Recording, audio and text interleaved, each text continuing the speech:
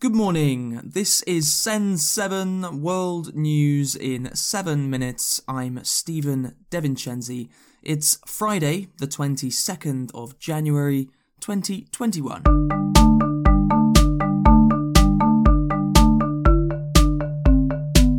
Starting in the Americas today, in the United States, President Joe Biden spent his first full day as president signing executive orders.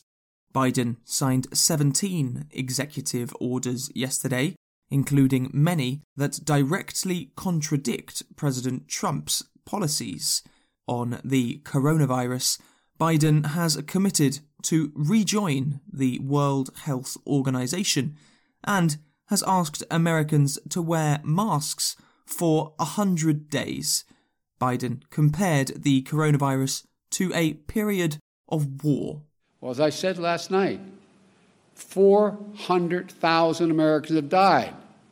That's more than have died in all of World War II. 400,000. This is a wartime undertaking.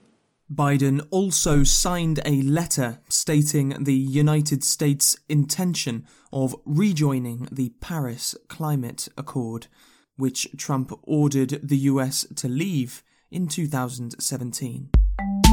Argentina's President Alberto Fernandez received a COVID-19 vaccine yesterday. On Wednesday, Argentina approved the Russian Sputnik V vaccine for people over 60. In Europe, production of the Pfizer COVID-19 vaccine has slowed as the company prepares to improve its production capacity. Pfizer said that this will allow them to produce 2 billion doses in 2021.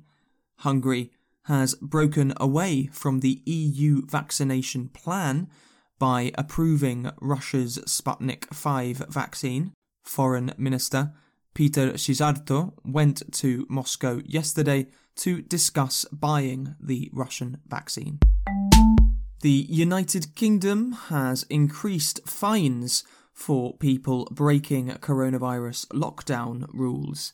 Yesterday, Home Secretary Priti Patel said that people could now be fined £800.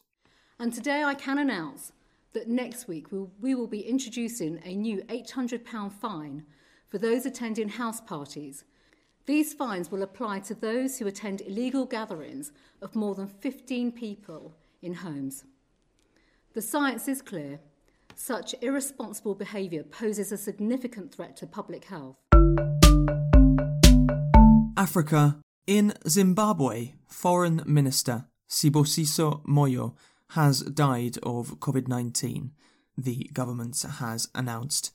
In Zimbabwe, over 500 people are confirmed to have died of COVID-19 this year, more than were confirmed to have died in all of 2020. In Uganda, opposition leader Bobi Wine has filed a complaint to the United Nations. Wine sent a complaint of arbitrary arrest to the UN after being stopped from leaving his house in Kampala since Uganda's election last Friday. Asia. In Iraq, at least 32 people were killed by 2 suicide bombers yesterday. The bombing in Baghdad is the worst terrorist attack in Iraq in over 3 years. No group has claimed responsibility. However, authorities have blamed Daesh, the Islamic State group. Last week, Iraq postponed its general election until October. In India, 5 people died yesterday in a fire at the world's biggest vaccine-producing factory. This report from Khadija Tahir. In India, the world's largest vaccine factory caught fire yesterday. According to local news channels, the fire started in an area of the factory which was still under construction, and 5 workers have died. the Serum Institute of India is manufacturing the Oxford University AstraZeneca vaccine for use in India and other countries. On Wednesday, the first shipments of the vaccine were sent to Bhutan, the Maldives, Bangladesh, and Nepal. The Serum Institute has said that vaccine production was not affected by the fire. In China, some miners are still stuck underground 12 days after an explosion in Shandong province. 22 miners were trapped on the 10th of January. At least one has died, and 11 are in contact with people outside and have been receiving food and medicine.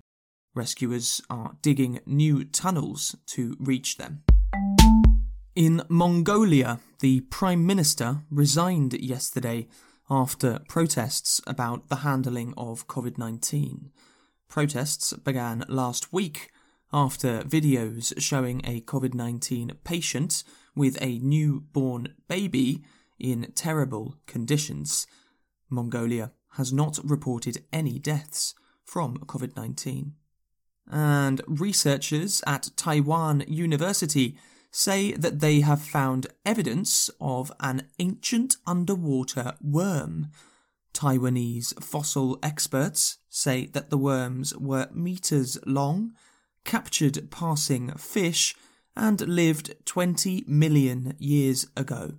That's your world news in 7 minutes. People listened to this podcast in 111 countries last week. Please help to support the podcast by leaving a review in your language. Find us on social media at Send7Podcast. Transcripts for all episodes are at send7.org. I am Stephen De Vincenzi. Have a great weekend, and I will see you on Monday.